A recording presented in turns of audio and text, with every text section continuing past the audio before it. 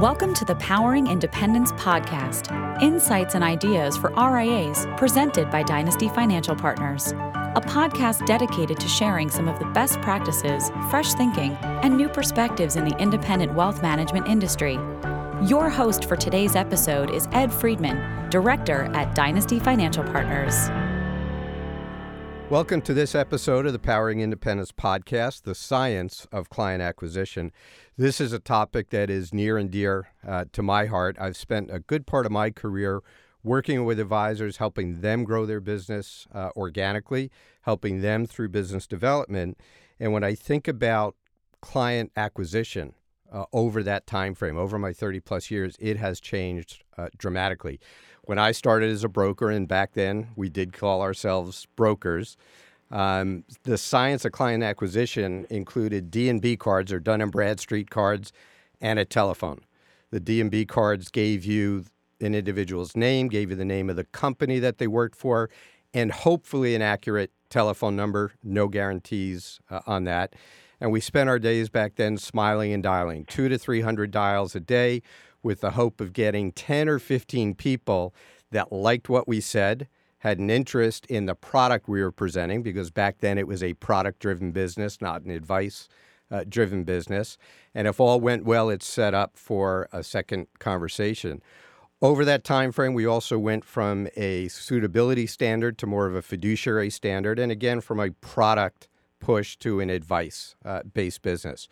To help me unpack this topic of the science of client acquisition, I have three highly experienced guests, so let me introduce them. First is Eric Strid, and Eric is the CEO of Consentus Wealth Advisors. Eric is a self-professed ski bum after graduating Amherst College in 1991, and in 1992, having gotten that out of his system, joined Rittenhouse Capital Management, and sometime later, Eric's dad, Zeke, who is an advisor at Merrill Lynch, sat him down one Sunday afternoon and laid out for him his vision he had of a family wealth advisory practice. Eric joined his father, growing that business over the past 20 years, moving to Wells Fargo from Merrill Lynch, and then eventually in 2014, establishing his own independent wealth management firm along with his father and his brother Paul, called Consentus Wealth Advisors, located down in the beautiful garden spot of King of Prussia, PA. So Eric, welcome. Thank you. Next, we have Ken Heyman. Ken is an MD of the Advisor Institute at AllianceBernstein, where he develops and delivers consulting training to financial advisors on strategic marketing, effective client communications, and practice management strategies. I've had the good pleasure of knowing Ken for a long time. Ken joined AllianceBernstein in 2005 and has a bachelor's in business administration from Lebanon Valley College, a master's in divinity from the Princeton Theological Seminary, and a master's of arts in pastoral counseling from Moravian College. Ken also has 20,000 hours in clinical psychology practice and is a former hospital chaplain. So Ken, welcome. Thanks, Ed. And rounding on our panel is Liz Manabe, Managing Director of Business Consulting at Schwab Advisory Services. Liz has nearly 20 years of financial services experience, having begun her career at UBS as a business performance consultant, was director of coaching at ClientWise, another practice management consulting firm, senior relationship manager at Fidelity, and Liz has a bachelor's degree in psychology from Mount St. Vincent and a master's in industrial and organizational psychology from Baruch College. So Liz, welcome to the podcast. Thank you, Ed. I want to start today's podcast with a concern that I have. In Schwab's 2018 benchmarking study, it highlighted the fact that from 2013 through 17, firms grew revenue at an average of 9.8%, total AUM by 10.9%, yet only grew new clients by 5.5%, or approximately half of what the new assets were for that period. Similarly, in 2017, firms over $250 million, so presumably some of the best firms in our industry, grew assets by 16.2%, but only had net organic growth of 5.6%. This all occurred during a 10 to 11-year bull market, where I think a lot of advisors and firms have done a wonderful job either fooling or deluding themselves that they have really been growing the business well and have not gone through any type of correction or drawdown or sustained period of pullback in our industry. And that, to me, is a concern because that day will come someday. Ken, I want to turn to you and first ask you, do you share my concern? And if you do, why do you think that is? But more importantly, what do we do about it? Absolutely, Ed. I totally share your concern. And the issues are legion associated with that. We're in an industry right now where the average age of the client is increasing every year. We don't see an even distribution of clients. So you have advisors who have these wonderfully productive practices that are actually in the process of turning over and becoming a less stable business model. You have advisors that are looking at their growth numbers, all that confirmation of endpoint data, and looking at themselves saying, hey, we have this successful business. Well, if the business success is the result of forces that you're not in control of, that you're not taking action to create, then it is an illusion that your business is stable. It is an illusion that you are causing this. So when we look more critically at advisor practice, what we see are advisors who are not investing significant time in growth.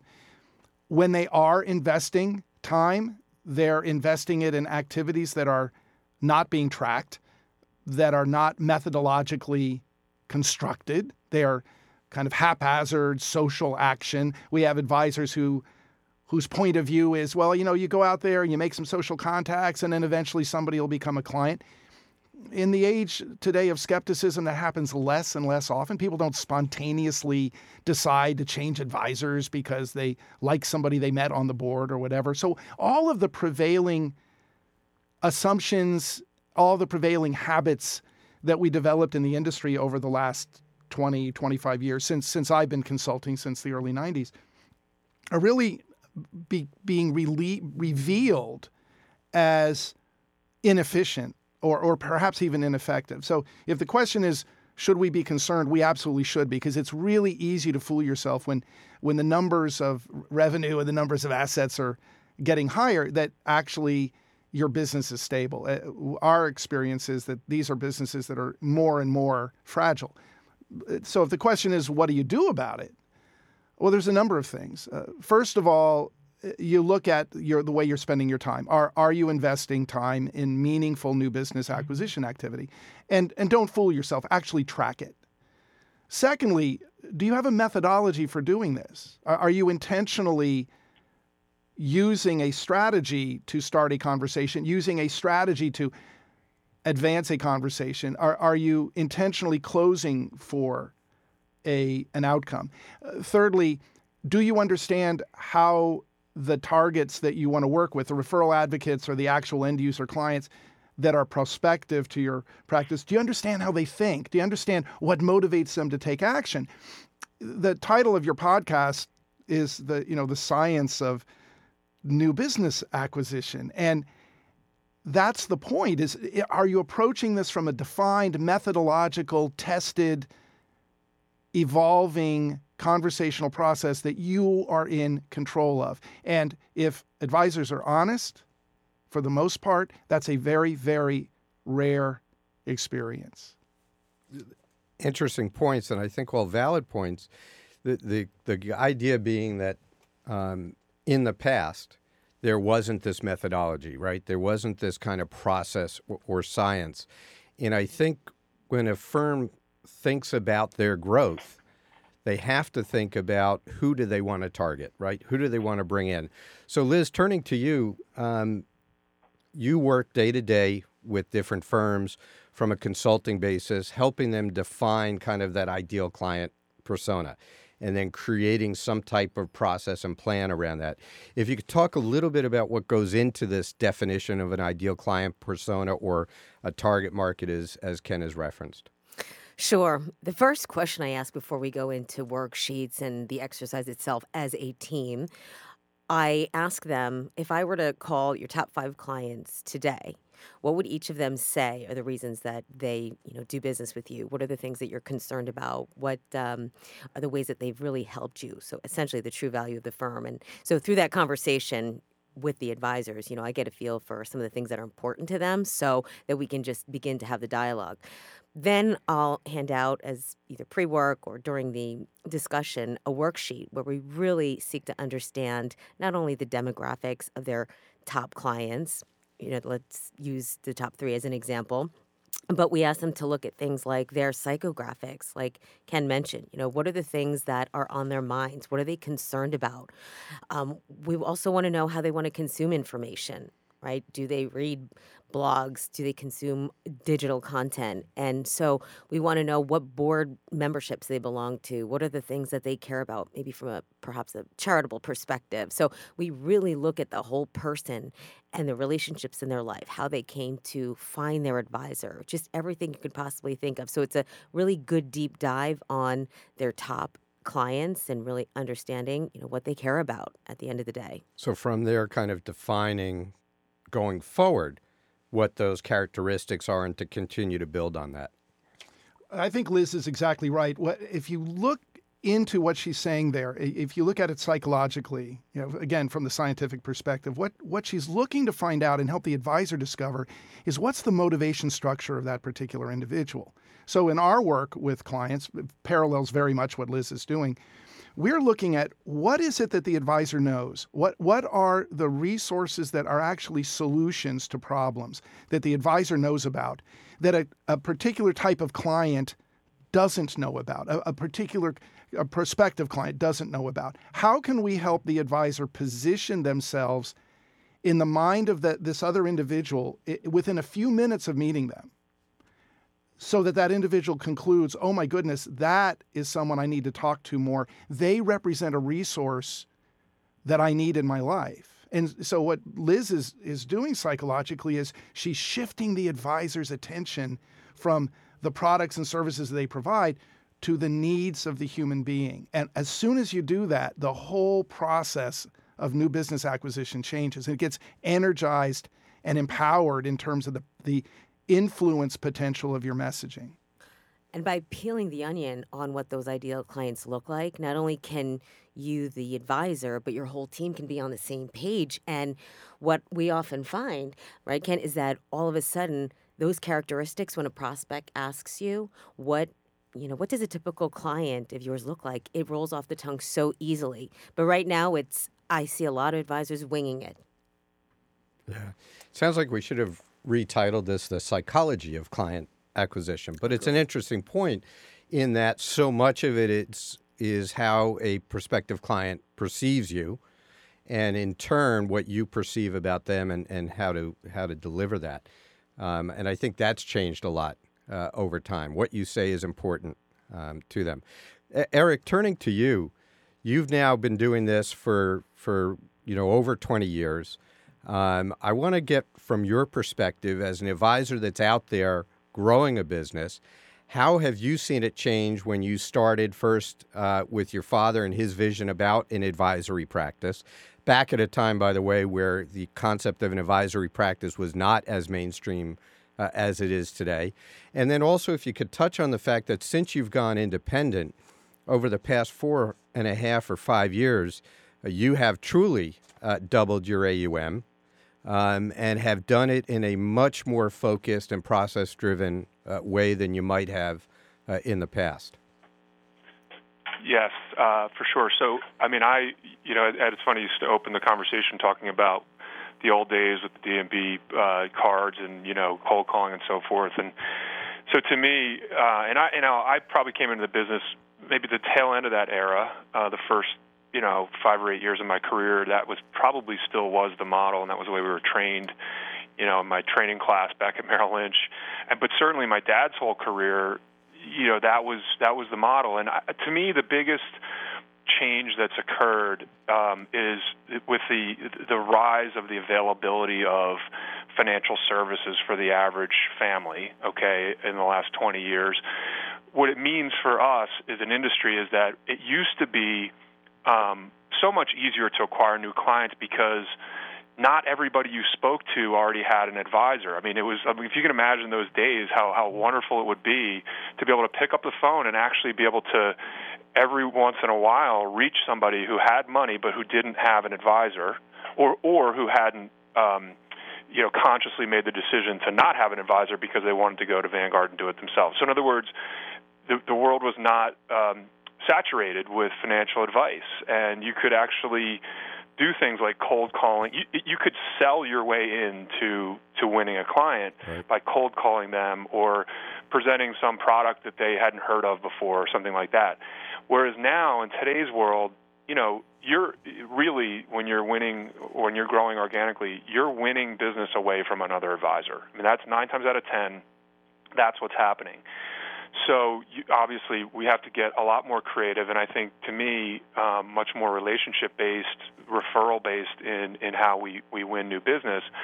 And to me, what the way marketing has evolved in my brain is really what the job is to expose yourself and what you do and your value proposition to as large a network of people as you can, so that when there is a need that arises in your network from a person who just got an inheritance or who just is selling a business or who has become dissatisfied with their current advisor, or any range of things where there may be money in motion, that you become thought of, right? And you get a crack at it. That, to me, that really is what marketing is today, is really branding yourself among a big enough population of people so that when a need does arise, you get to the table. Because to me, the only time you're going to win a new client is when there is an actual tangible need, when they're in market or in play, what I like to call it. Something's happening in their life where they are searching for a financial advisor. So we've done a whole host of things to try to stimulate that. A lot of it digital, which is, it's great. The internet and email and so forth does give you the opportunity for very cheaply to spread your message and your brand fairly far and wide. We're using LinkedIn a lot in that effort. I can talk about some of the specific strategies we're using as the conversation goes on, or if you'd like me to. But really, that's one of the things that we have learned about, particularly digital marketing, which I think is a real hot topic today. And I think one of the traps that we can all fall into is this idea that we're going to build some widget online or on social media that's all of a sudden is going to just start generating this flow of new clients walking in our door. That the technology is just going to do that for us. And to me, I think that's a path that can really lead to frustration, or at least that's what I've learned. But that instead, the digital strategy and the social media strategy complement your ability to have great interpersonal skills and great relationship skills in such a way that it helps to spread that brand, so that all of a sudden, when someone does raise their hand, when someone in your network does have a need, you're the one they think of. Eric, I couldn't agree more in terms of strategy, but for the sake of the idea of the science of this thing, what I wanted to point out about what you were saying that I think is incredibly powerful is that the strategy that you are using is to touch as many people as possible with a well-articulated value proposition, with the assumption that eventually there will be an event or a trigger that will cause them to say, oh, I have a need, and then associate your brand to that need. So your activity is put as much of that brand identity out there, get it as refined and articulated and understandable as possible, and then wait for the natural development in human life for individuals who have complex financial lives to drive that individual occasionally toward you. I'd like to add a second approach that can be used. And I think what you're doing is a powerful approach. You're using the right tools for it. Advisors would be well served to embrace and adopt that vision. But there's another vision, not a better one, simply a different one. It is possible to cause an individual who's not looking for an advisor to realize that the advisor they have is not providing an adequate engagement with their needs. And so we teach at the Advisor Institute at AllianceBernstein, we teach an additional model, not an oppositional. This is simply an additional way to think about it. You can go into a group of people. You can go into a group of referral advocates, educate them about a problem that is not well understood, that is not well served, that is not well resolved, alert them that a number of their clients have this problem and are not addressing it, and cause them to have the event by your own messaging activity that in your process, the natural process of life creates. So you can wait for life with a large footprint of messaging to deliver motivated individuals to you. Powerful way to do it. You can also cause individuals to realize they have a need through a very specific messaging process and have them move toward you because of that. Two complementary, powerful processes, but both are based on solid science of human motivation. So I'm actually glad you mentioned that because couldn't agree more. In fact, I will give you, Ken, a plug in saying that I've heard you speak about that exact approach and read a lot of the content you've written about that approach, and wholeheartedly agree. And actually, we are trying to embrace that approach as best we can, and to actually that's a spoke in our marketing strategy for sure. I think it's a complementary piece to the what I was describing, and I think it's part of the marketing plan, and clearly one that for us has been successful. I mean, historically, I look at exactly what you just described: our ability to make relationships with, primarily CPAs. And to educate them about an area of planning or whatever that where their client may be underserved or where their client has a need, and all of a sudden we've created an opportunity. So I completely agree, and I think that's clearly part of the overall strategy. Thank you, Eric. So Liz, Eric, made reference to the fact that part of his growth has been through referrals. And when I talk to advisors all the time, and I work with advisors all the time, and you ask them, what's your business growth strategy? The first thing that comes out of their mouth is referrals. The second question I ask is, great, how do you get those referrals? What are you doing? And they say, well, if we do a good job, that client thinks of us when they hear about one of their friends. And then I'll say, great, how many new relationships did you open up last year? And they'll give me a number, and I'll say how many have come from referrals, and they'll give me a number. And then to Ken's point before, when you actually go to the numbers and the actual statistics, again, the advisor may have slightly overestimated both the number of referrals and the number of new relationships that they opened during that prior year.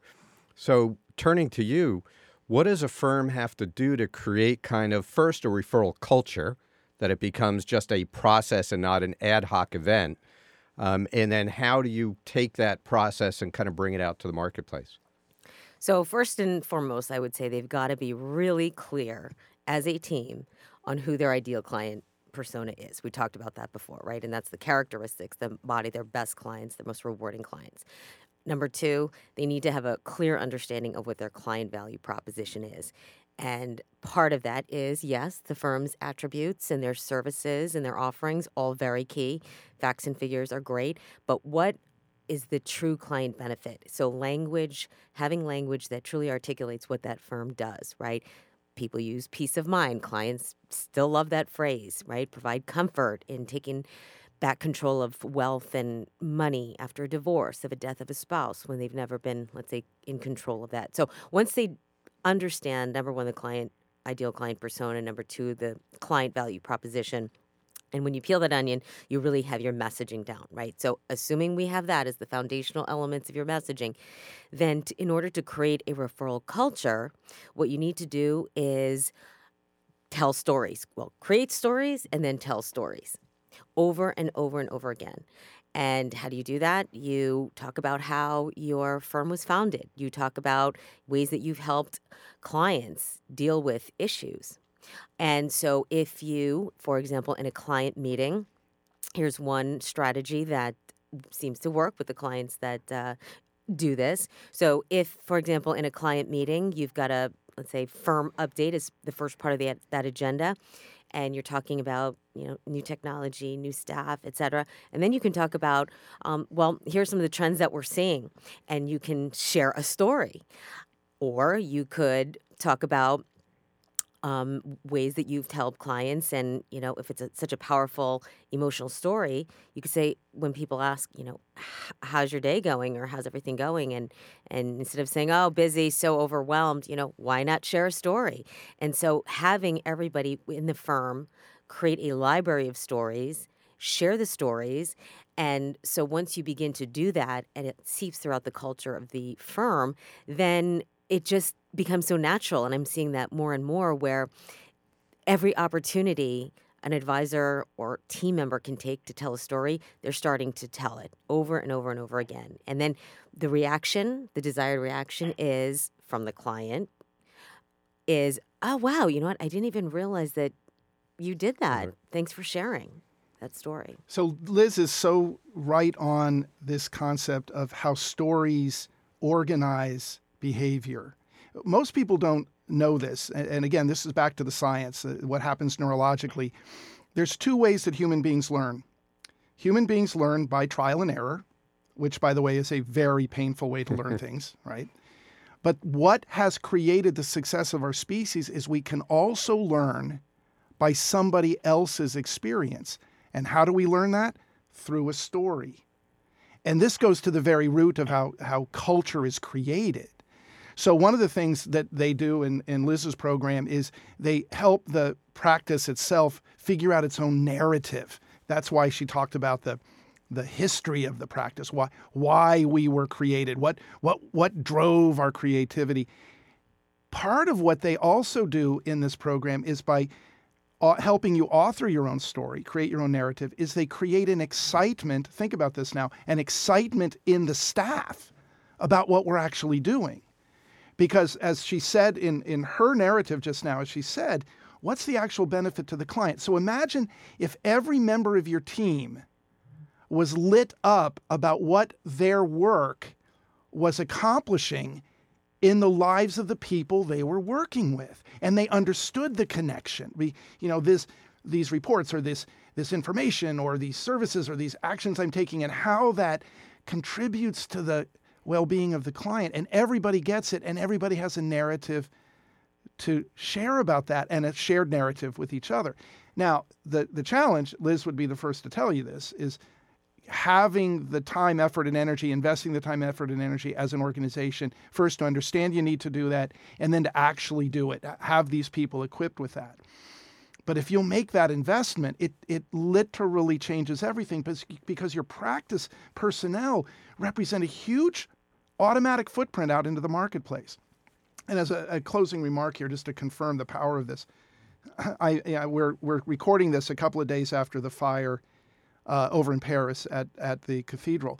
And I was reminded of a story I remembered a long time ago, actually from seminary, of two stone workers who are working in a stone pit.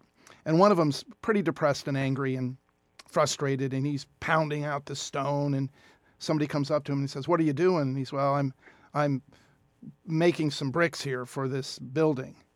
And this other guy right next to him is pounding on the stone the same way, but he seems happy as can be.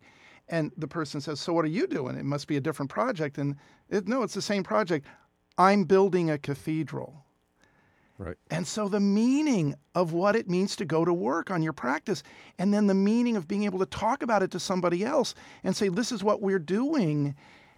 Talk about lighting other people up.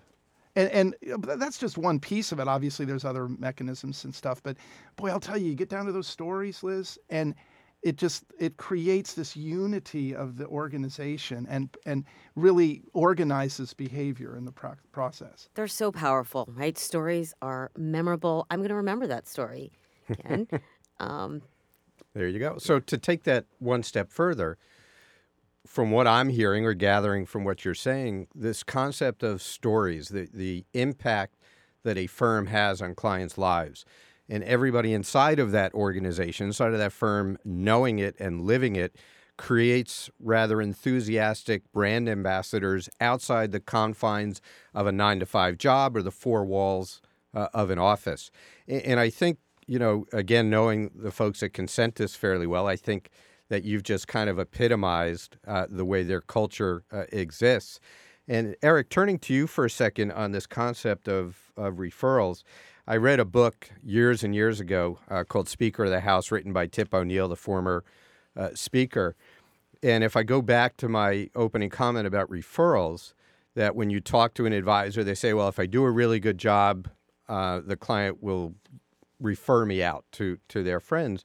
And in the book, Tip O'Neill talks about the first time that he ran for Congress in his area of Boston, and he lost his first run.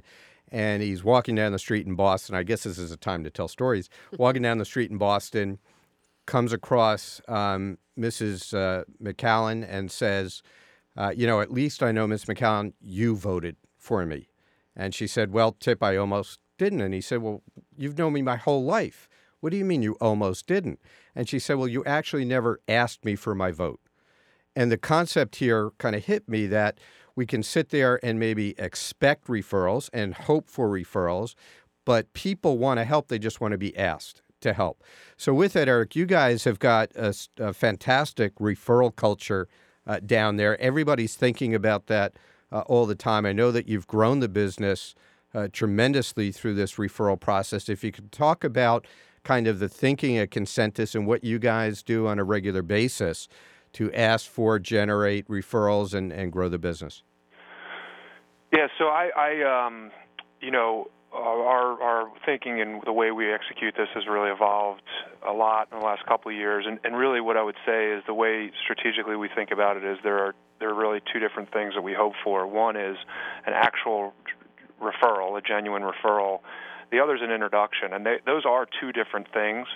The definition of a referral is, hey, Eric, my brother-in-law, his company just got sold, and he's just got a wire transfer for $4 million, and he needs help. Can he call you? So that's a referral, and that is much more rare, right? It's much happier when it happens.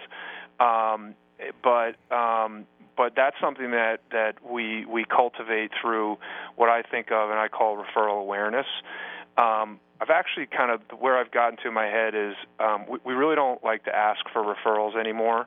I've gotten to this point where, it sunk into me that, like, if I went to the best brain surgeon in Philadelphia because I had a brain tumor, and he performed this really great surgery on me, and then as I'm walking out, he said, here are 10 business cards. Could you hand these out to your friends? So, like, my mindset is I'd like our practice to be thought of as the best, the very highest level service in the area. But that doesn't mean that I don't really want referrals and I don't want to cultivate a referral awareness among our clients. And so what we really try to do is and we hammer home on this, I'm not putting you on the spot, Mr. Client. I do want you to know that, we do grow our business through referrals, and it's an important part of what we do, and we really love helping the friends and family of our clients. And there's going to come a day when someone has a need for something for what we do, and that they're going to need a level of service that we provide. And when that day comes, please make sure that they give us a call, and here's how they can reach us. So we give them some sort of a tangible, whether it's a laminated business card or a brochure or something that they can pass along if and when that particular time happens. So I'm not like, we're not at the end of the meeting, give us 3 names. There's 2 ways we get paid or whatever. It's more constantly promoting the awareness that we really appreciate when you refer us. It's a real compliment to us. We're going to take incredibly great care of the people that you refer to us. And, it's kind of a casual thing. It's going to happen at some point that someone will need us, and here's how they can get in touch with us. So that's referrals. Introductions are a different story. I mean, introductions, in my opinion, this is a new person that we can add to our network. This is a new person that I can get some face time with. I can tell my story to. I can explain, what we do, and we'll go out and become a brand ambassador for me. Either may become a client or may become a brand ambassador for me. And that's where it's just like, hey, there's a guy who I know from the club, and I'd like to get to know him.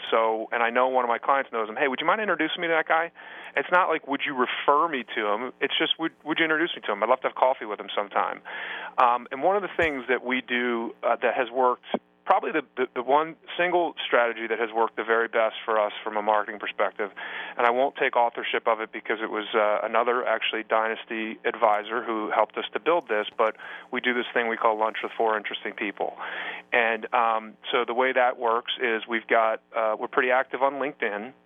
We're constantly sending out invitations to link to the secondary connections of the people who we're linked in with. So, for example, one of our clients who we're linked in with, we're inviting all the people that he may know to link in with us as well. And if someone does link in with us, so it's even though we didn't ask the client for that introduction, in a way it's leveraging that client's network. And when someone does link in with us, if they're, I take a look at their profile, and if they look interesting, they look like a C-level or an entrepreneur or somebody I'd like to get to know, we send them an invitation to attend a Lunch with Four Interesting People. And we have one every month at a restaurant right close by the office here. And we've been doing it for a couple of years, and we've been able to definitely get at least one, sometimes more than one lunch every month with four, business leaders from the Philadelphia area, because when you invite someone to a Lunch with Four Interesting People, they're intrigued. Some people just blow it off and say, no, I'm not interested, but generally people are somewhat intrigued, like, what's that all about? Who am I going to meet? And so we have this lunch, and back to the idea of story, we just go around the table and I start and we tell our story. I talk about where I went to college, played sports in college. I'm into skiing. Here's what I do for a living. Here's why it excites me. Here's why I get satisfaction from my career. Here's my kids, what sports they're into. Just here's me, my story. Tell me your story. And we just go around the room and everybody tells their story. And typically by the end of the lunch, 4-5 stories and you're done, a nice lunch. And we just got a chance to meet 4 other people who I can then, put on my distribution list. I can check in with. I invite them to events. After that, I add them to my network. I've gotten a few actual clients directly from that, a few people who left the room saying, hey, you know what, I actually do have a need in a couple cases. And in a lot of other cases, the people who have come to those lunches have introduced me to other people I can invite to the lunch.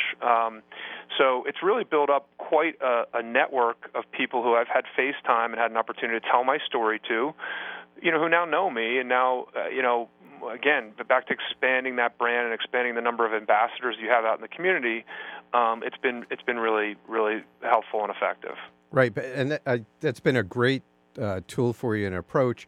And correct me if I'm wrong, Eric. You don't use that Lunch with Four Interesting People as a platform to pitch Consentus.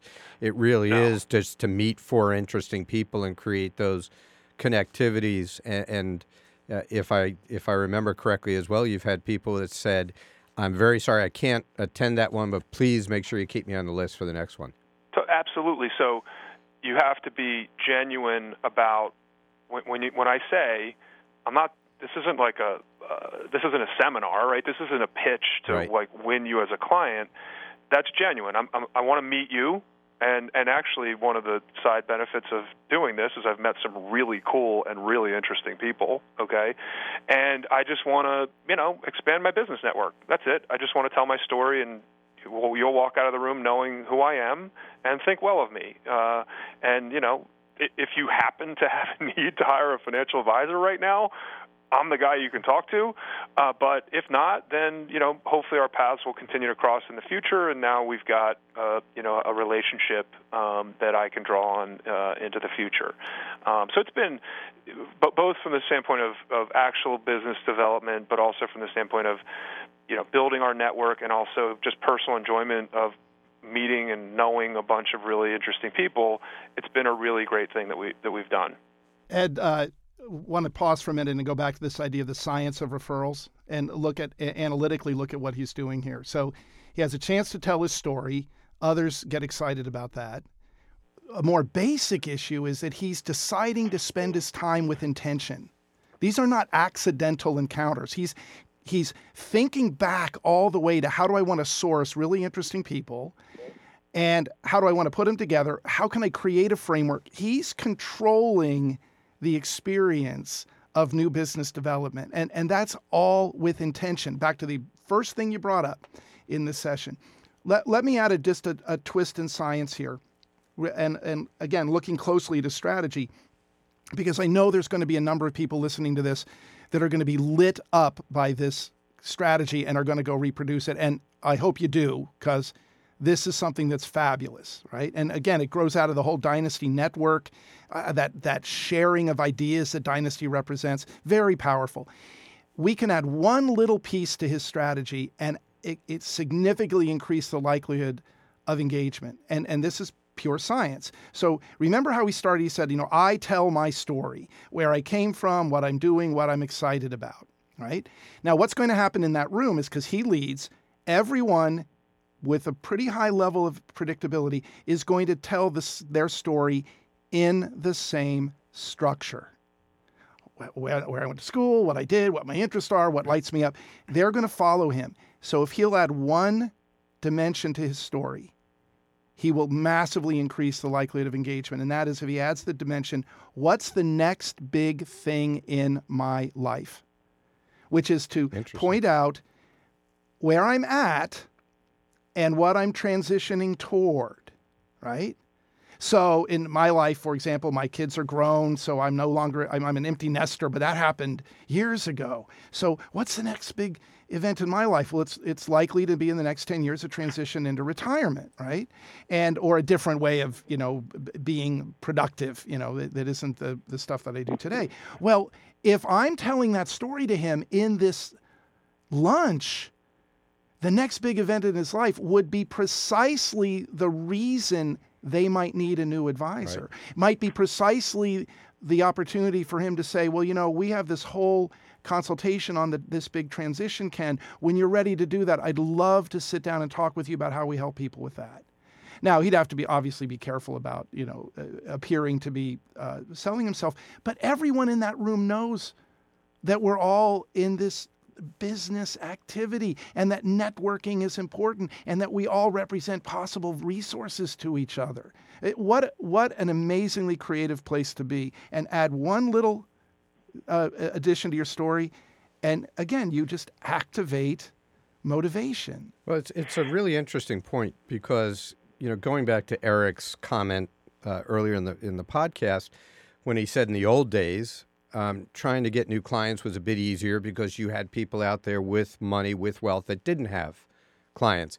Now and today, and to your point, Ken, a life change, whatever that may be, causes a client, an investor, to look at their current scenario, whether it's an accountant, whether it's an attorney, or a financial advisor, and prompts them to ask themselves a question: will these advisors be the right ones as I go through this life change? Whether it's selling a business. We hear it all the time where clients say, where an advisor says, I don't understand it. I had this client, they had $2 million with me, and then when they sold their business for $50 million, it was a bake-off and they ended up at another firm. And that's probably because they thought of you as the advisor who handled $2 million, not $50 million. So being able to position and to understand that life change, I think, really has an impact. Liz, turning to you for a second we've now heard a couple of times from Ken and from Eric talking about technology coming in. To me, when I started in the business, the big technological change was going from a rotary phone to a push-button phone. That was big. But now, as we think about technology, and Eric's talked a couple of times about the work that Consentus is doing in LinkedIn and social and digital media marketing. What are your thoughts around that? What are the best advisors doing to embrace digital marketing and to create some scale and leverage in new client acquisition? Well, let's start with an interesting fact, and that is that there are more devices connected to the internet today than there are human beings on the planet. Okay, and that number is 7.5 billion people in the world. So that's a lot of devices connected, right? So there's a lot of noise out there. There's a lot of buzz. And so advisors really need to sound different. They need to avoid using the buzzwords that everybody else is using. And they need to make sure that their message is reaching their ideal clients, right? Because when you consider that there's the average consumer consumes about 11 hours of content a day. About 500 hours of video are uploaded to YouTube per minute. Wow. Mm-hmm. The average person has 5.5 social media accounts. I mean, the statistics can go on. And so the point is there's just so much noise. So if advisors are choosing to go on social media, et cetera, I think the key is to really go back to the client value proposition and say, what is our messaging? How can we amplify it? So for example, with social media, you've got to be responsive. It's a two-way street. So constantly engaging with your followers is really key. Publish regularly. Events. Lots of advisors do events. So why not link digital marketing efforts to some of your events? So if you're hosting a seminar or you're putting on a webinar, why not share it on LinkedIn, tweet it? I mean, there's just so many different ways, because it does work, but it certainly takes time. And so what is digital marketing doing? It's allowing you to engage with your audience. It's allowing you to strengthen your brand in the marketplace. And there are so many different ways. I mean, blogs, search engines. I mean, Video, absolutely. Yeah. And the good news about video these days is that it's becoming more and more popular, but the key is having your story. And with all the technology in place today, you don't really need to necessarily, go outside and hire an external agency. You could do it in-house. So there's just so many different methodologies out there that can amplify your message in the marketplace. I think the corrective on that is only this, that there's powerful tools, and Liz's organization is very able to advise in terms of their vision of how you can use this stuff. But as Eric pointed out, at the end of the day, there's no magic bullet. And what I see more than anything else with advisors is, can we do something on the web that'll drive a lot of people in the door so I can just sit down, close them, and book the money? And I hear Eric laughing on the phone, but this I see literally every day, that they're missing the fact that the decision to engage a financial advisor may start with a search on LinkedIn or may start with an encounter in a social media post. But it's eventually going to be an encounter between you and this other person, and you better have a superior capability of articulating your value to this human, so that the digital world is not going to be the simple solution that allows you to continue to avoid, what Eric is demonstrating, that there's activity that has to happen in actual human contact. Yeah. Right? What I, believe me, I have shed a whole lot of frustrated tears over this topic because, we came into the, we started really a digital marketing initiative a couple of years ago, really. So we've been at this and really working hard at it. And I did come into it with this magic lamp, syndrome, which was like the Internet's a magic lamp that's just going to spit out prospects who are going to come walking into my office with their statements in their hands, and we have no idea, how come we can't get people to engage with our emails? I write tons of content. Why aren't they reading our content? They're not clicking on it. And it's because exactly what Liz just said. These people are so inundated. It's more likely that they'll read my content if they were somehow else driven to me by a referral or something else. Then they're going to check me out. Okay, so it has to be there because they will check that stuff out, but that it's not going to be the thing that drives them to me.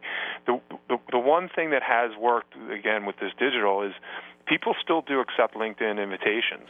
They still do. I don't know how long that's going to be, but we're getting somewhere between 30 and 50 new links a week of people who accept our LinkedIn invitation, and that's that's a lot. That's pretty. That's 50 new people who somehow know us, and then we're leveraging that into this lunch program.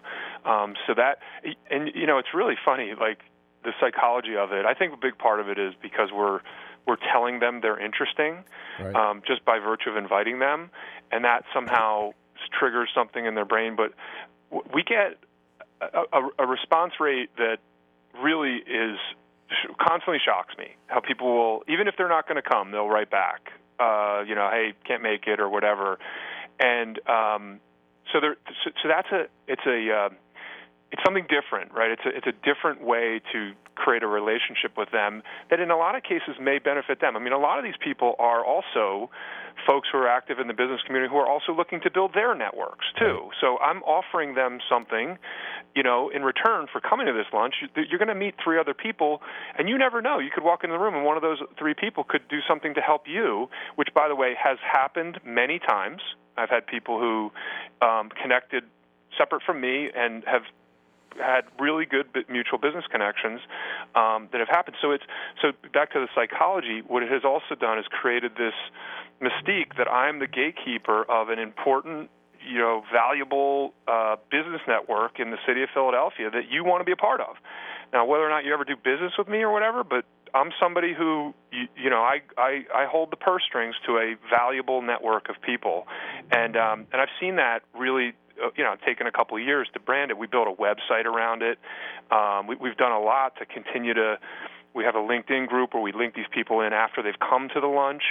So we're continuing to communicate that we have events for them after. So we have alumni events if you've come to a lunch that you get invited to, and it's become this, somewhat branded network that I control, which has been pretty powerful. Yes. Eric is right on. In this what he's reflecting, and the key word he's using is value.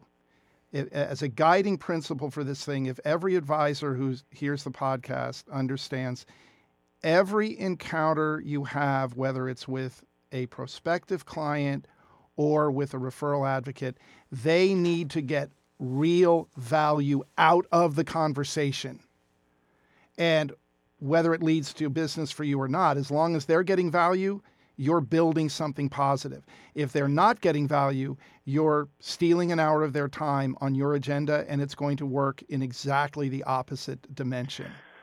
So one of the things, and not to beat this particular strategy to death, but it just has worked really well for us. But one of the things I'm planning to start doing, because Ken, I have read your stuff, and really like the ideas. But one of the things I'm planning on doing is starting to reach out to CPAs, attorneys, et cetera, in our community and say, hey, listen, why don't we sit down to lunch? I want to tell you about my business, but I also want to tell you about this thing that I started, this Lunch with 4 Interesting People, which is a really cool way for you to get to meet a bunch of business owners in your community. I'll tell you exactly how I do it.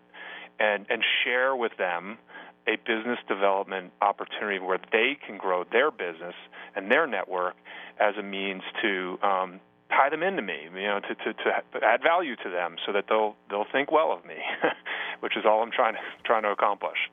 Right, and just to touch on this concept of Lunch with 4 Interesting People, Eric, you referenced this before. This started with another Dynasty advisor, Doug DeGroot, and Doug has actually created a whole platform and program around this concept of Lunch with 4 Interesting People. So anybody listening to the podcast, if you want to learn more about it, certainly send us an email and we'll get you the information. I was going to say at some point, just to take this to a deeper level, is, once you've got the network, right, and Ken over here also has his strategy, which I think is complementary in terms of really working with COIs and developing solid COIs.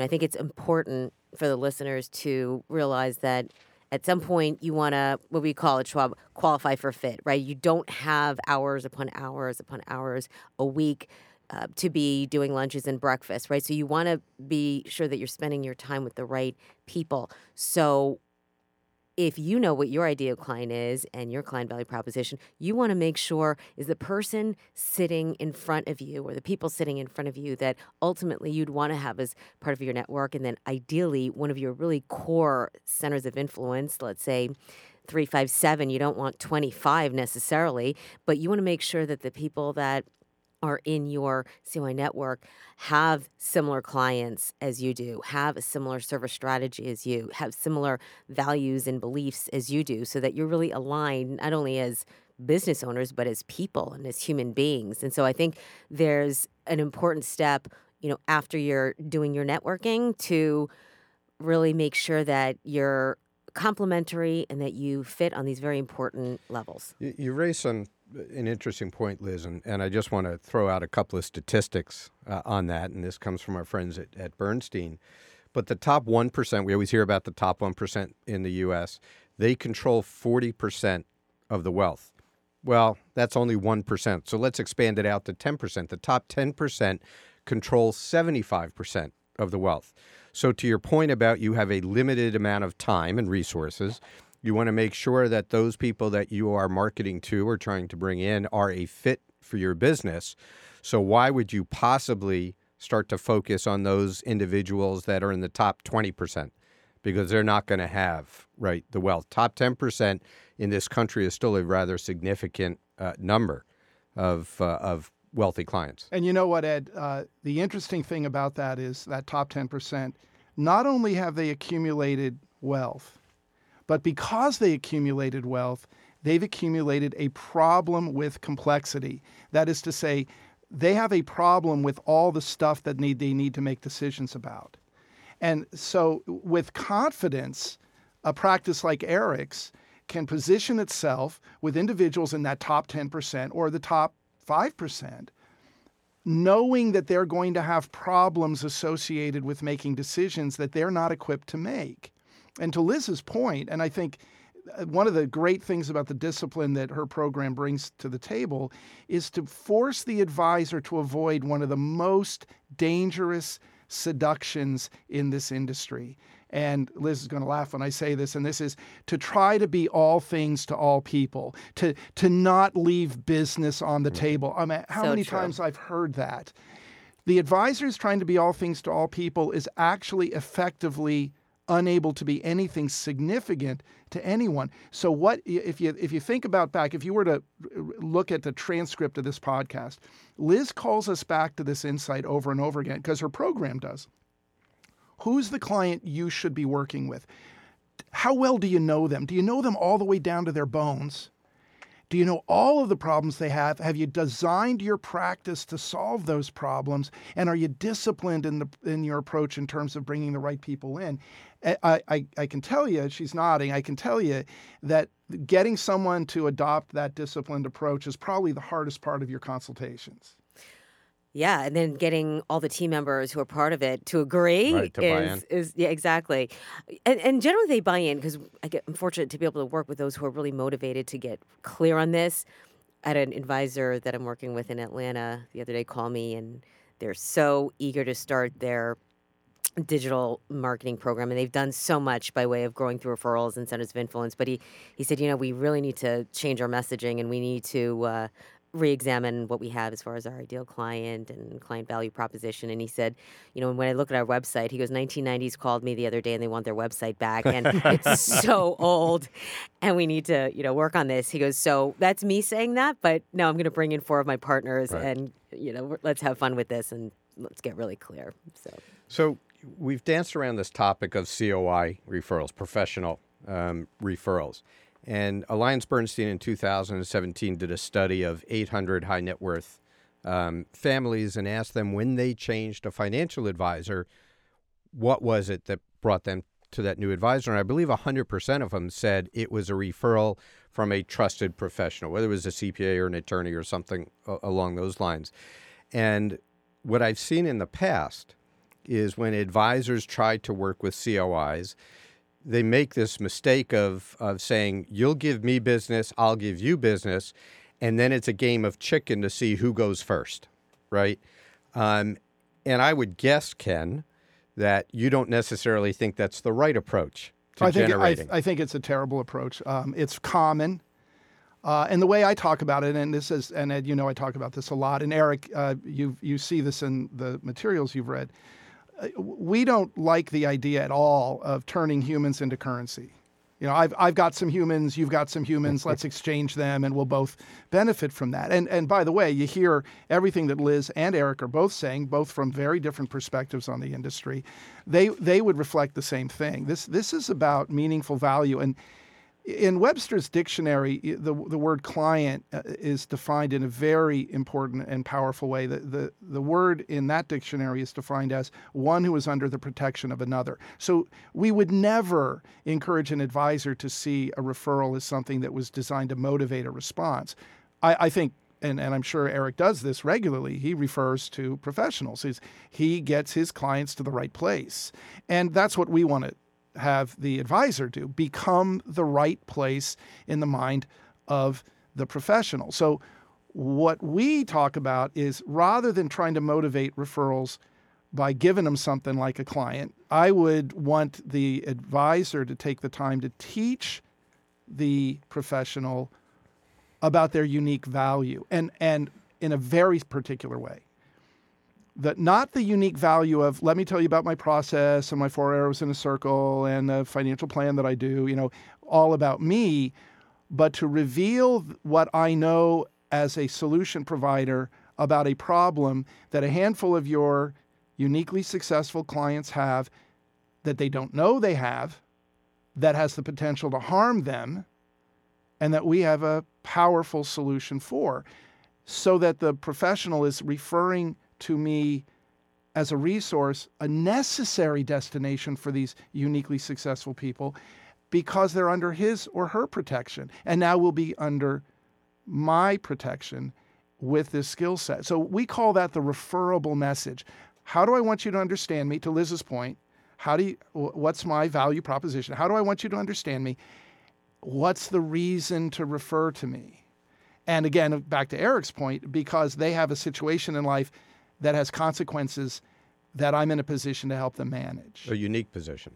And a dangerous position.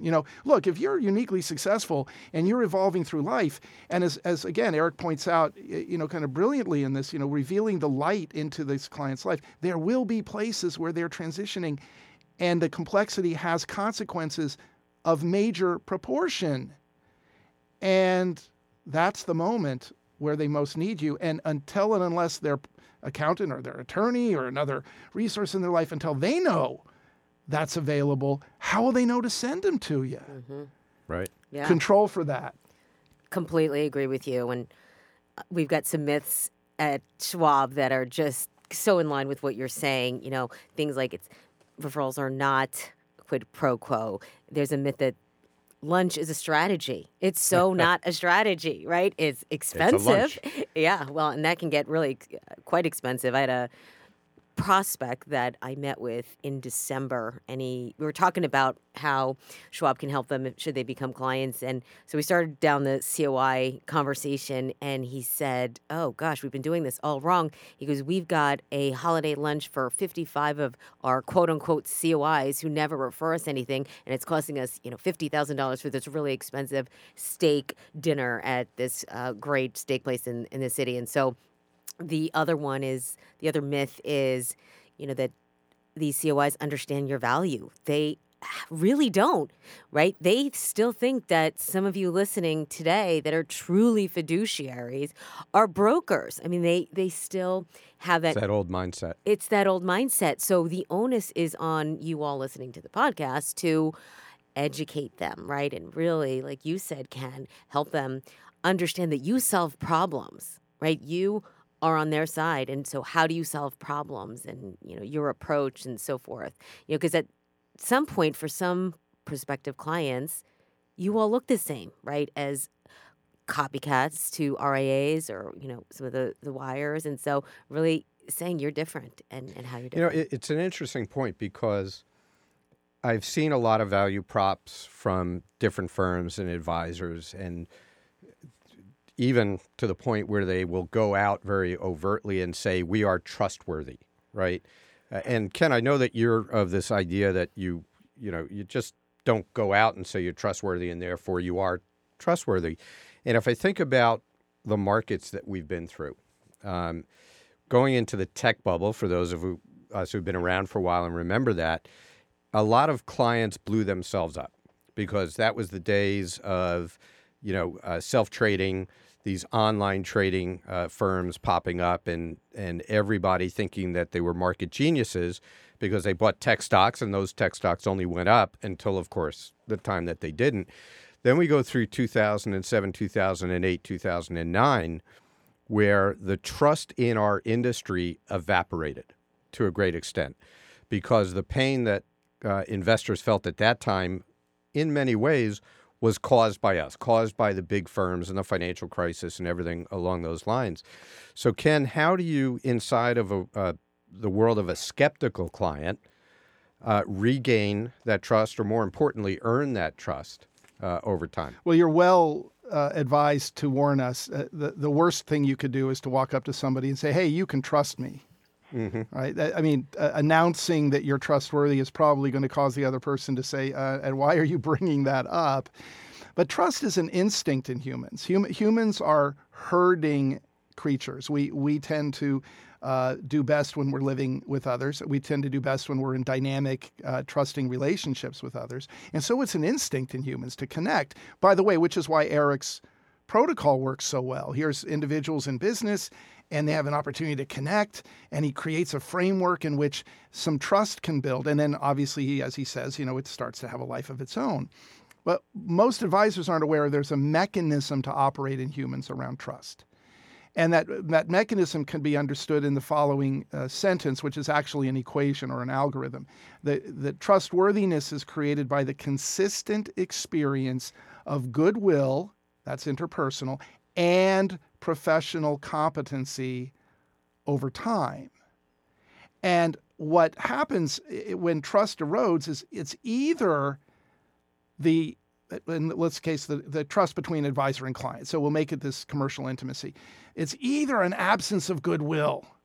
I never talk to you. You never initiate.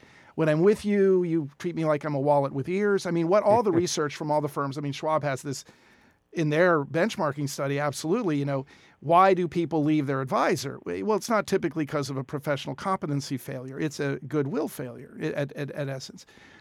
But as clients become more skeptical, and you think about Eric's target clientele, these business executives, these are individuals that are not just skeptical, but they're very sophisticated. So their need for professional competency as an experience, they need to know you're not just good at this, you're great at this. And in both cases, if you think about it, we are not seeing advisors intentionally managing the consistent experience of goodwill and the consistent experience of professional competency over time. You want to sustain a permanent relationship, you make both of those things something you're delivering on all the time. And embedded in everything Eric's been saying is this is how he thinks about it kind of organically, and why he's making these commitments of time and energy to do that. Hey, Ed, can I take a time out? Yep. I wasn't sure we were going to go this long, and I actually have a lunch with 4 interesting people today. So can I have this number. Can I dial back in from my cell and continue the conversation? All right, so we'll abandon that question. I'll come back to you with a question after you've dialed in. Yeah. So just give me like 3 minutes, and I'll dial back in. No, that's fine. You're dead to me on all future podcasts. But I just want to be clear about that. All right, I'll be right back. Okay, thanks. Bye. So Eric, you moved from Wells Fargo and established your own firm with your father and your brother, and did so now going from what the world you lived in, which was a suitability standard, to a fiduciary standard. Is the way that you interact with clients and the messaging that you have now around this concept of trust, if you will, different now that you've got your own independent advisory firm? Well, interestingly, the way that we act with clients is not different because, despite all this discussion of the fiduciary standard, I still have a firm underlying belief that the vast majority of people who get into this business do it to help people and to be honest and to do a great job for, their fellow humans. So no, we don't just by virtue of leaving a wirehouse, we didn't change any of our behaviors or our trustworthiness. But how we talk to clients about it, certainly it's given us a whole new arrow in the quiver to better articulate our value proposition around the topic of our trustworthiness. And really, I think probably in the biggest way, to tell the story about how difficult it actually is to break away from a wirehouse environment. Costs money, scary, and it's something that we did not take lightly, and it wasn't easy for us, but we did it for you. We did it because we truly felt that this was a move that we absolutely had to make in order to put ourselves into a platform where the platform itself is ultimately unconflicted in the highest way possible. And that, both with clients and prospects, that message has played really well. Just being able to use the word fiduciary, being able to say to a client or a prospect, we're a registered independent advisory firm. We don't accept back-end commissions or side deals with products.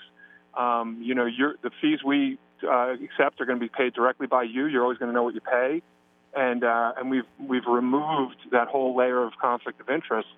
Look, the wirehouses unfortunately have created a lot of black eyes for themselves, and why shouldn't we use that to our advantage? I mean, and to portray ourselves as different from that.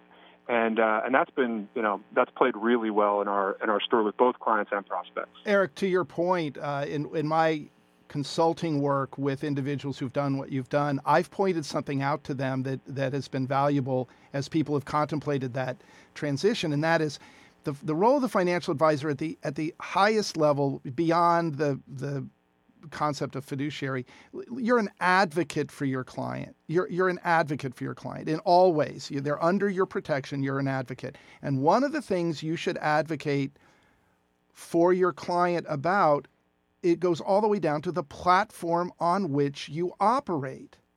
So part of advocacy is to make an informed decision about what platform do I believe is in the best interest of my clients. And so the very act of transitioning from one platform to the other can be, and I think should be, understood as an act of client advocacy. Because at its essence, you just described exactly how that is. And part of the power of what Dynasty is offering is the opportunity to execute on that in an effective manner.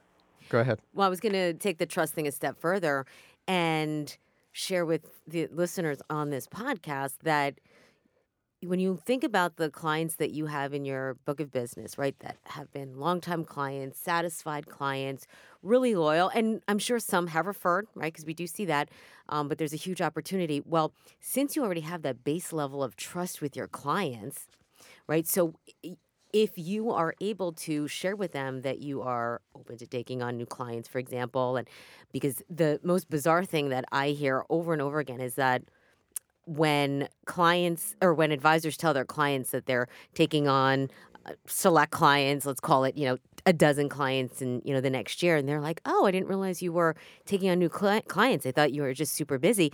And then they say, that's good to know because I've got a friend who's, going through something that, I want to share with you. That trust is already built. And so why not leverage the trust that you already have with your clients, that clients already have with you? And so it's so much easier when that friend says, you know what, you have to call my advisor, Ed Friedman, Right, because he's just amazing and he has helped me in so many different ways. And I think he can help you, right? Because you either sold a business or got divorced or lost a spouse. And there's so many scenarios, but the trust there, leverage that with the clients that haven't referred to you. And there are reasons why, right? We know that, but leverage that trust. Absolutely. And to Liz's point, Ed, what's embedded in what she's saying, if again, back to the science of this whole thing, is you're giving the client a reason to take an action. So taking that one logical step further, so you're going to tell them, hey, we're taking in clients. That may help the client understand, hey, there's room. I have somebody that I know. Why don't you give them an even more poignant reason? So we had a consulting relationship with an advisor in the Midwest, and he had a number of clients in his practice, again, who trusted him, who had living parents. So you think of your 40 and 50-year-old clients have living parents. Most advisors don't think about going upstream in the relationships. Everybody's talking now about going to the millennials, go downstream. where they have no money. What this advisor looked at and said, I have clients whose parents may or may not have their affairs in good shape. These are parents in their 70s and their 80s. So he created a reason to refer for his 40 and 50-year-old clients. It was an elder care checklist. We helped him design a checklist of issues that people in their 70s and 80s need to have in place in terms of advice, in terms of strategies, guidances, documentations. And he published this elegant 16-point elder care checklist, and he gave it to his clients at their annual review. 50% of the people he gave it to called him back and said to him, my parents don't have these things in place. Can you help us get these things in place? Of course, these are things you do every day. Why did they call him back? Because they trusted him, to your point, Liz. He brought in $40 million in 1 year in really simple, elegant conversations with clients who trusted him, who brought their parents to consolidate their assets. Is that going to change the world? No. But think about it. It was an intentional, strategic action, took him a few minutes, designed it, capitalized on trust, extended himself to some people, and brought in a whole new raft of business. Well, this has been a great discussion. We've gone a little bit longer than we normally do, but it was an important topic. Quite frankly, we could probably go for another 2 hours and just not necessarily scratch the surface, get a little bit deeper. But this has been a great discussion. As I typically do on the podcast, I'm going to go around the horn here and ask each of you for one idea, one actionable idea, or one thought that you believe those that are tuning in should either be thinking about, implementing, or utilizing in their practice to kind of start this process, if you will, of the science of client acquisition. So, Ken, I'll start with you. Every advisor listening to this podcast has a circle of clients who have advisors they work with. And by the way, every advisor listening to this podcast has a circle of social acquaintances who also have advisors. I would encourage you to get a hold of the guidance we provide from the Advisor Institute on how to reach out to those individuals, spend a 7-minute conversation with them, your social network and your clients, asking them about the CPA they work with, and then asking that person to send an email introducing you to that CPA for a conversation about their practice and about some dimension of value from yours. If you will take the time to do that, it will revolutionize the network of referrals you can create. Wonderful. Liz? I would say remind your clients that you are open to taking on new business because you need to be reminded they're busy. So plant those seeds and in particular plant the trigger phrases through the storytelling that we were talking about so that they understand when they are in front of their friends, their families, those in their community, and they hear those triggers, right? Sale of a business, death of a spouse, that they think of you. Eric, how about you? So, we spent a lot of my time talking about this lunch with 4 interesting people idea, which, I really would say that that's probably the most successful thing that we've done for business development in certainly in the last 10 years, if not my career. I'd encourage people to check that out online. I think Doug DeGroot's got a website that basically takes you through step by step. And it's a powerful way to build a network and to create your brand out in the community. Well, wonderful. I want to thank everybody, not only for tuning in, but thank our panelists for sharing their insights, their 20 years of or more of experience. And, to Ken's point and even to Eric's point and Liz's, there's a lot of information out there. The Advisor Institute at AllianceBernstein puts out some fabulous content around a lot of the topics that we talked about today. Certainly Schwab has inside of their business consulting and practice management services, fantastic content. And then, to Eric's point about lunch with 4 interesting people. So if anybody out there is interested in getting any of this information or connecting with any of our speakers, please don't hesitate to send us an email. And on behalf of Powering Independence Podcast, I want to thank each of our guests and appreciate the time that they've spent with us today. I want to thank our guests for their great comments and insight, and I want to thank you for tuning in and listening to our podcast. I hope you found today's episode entertaining, informative, and helpful. And if you have any comments, questions, or would like to connect with Dynasty or any of our guests, please contact us at podcast@dynastyfp.com. That's podcast@dynastyfrankpeter.com. We look forward to you joining us on our next podcast. And until then, remember, at Dynasty, we live our American dream by helping you realize your American dream.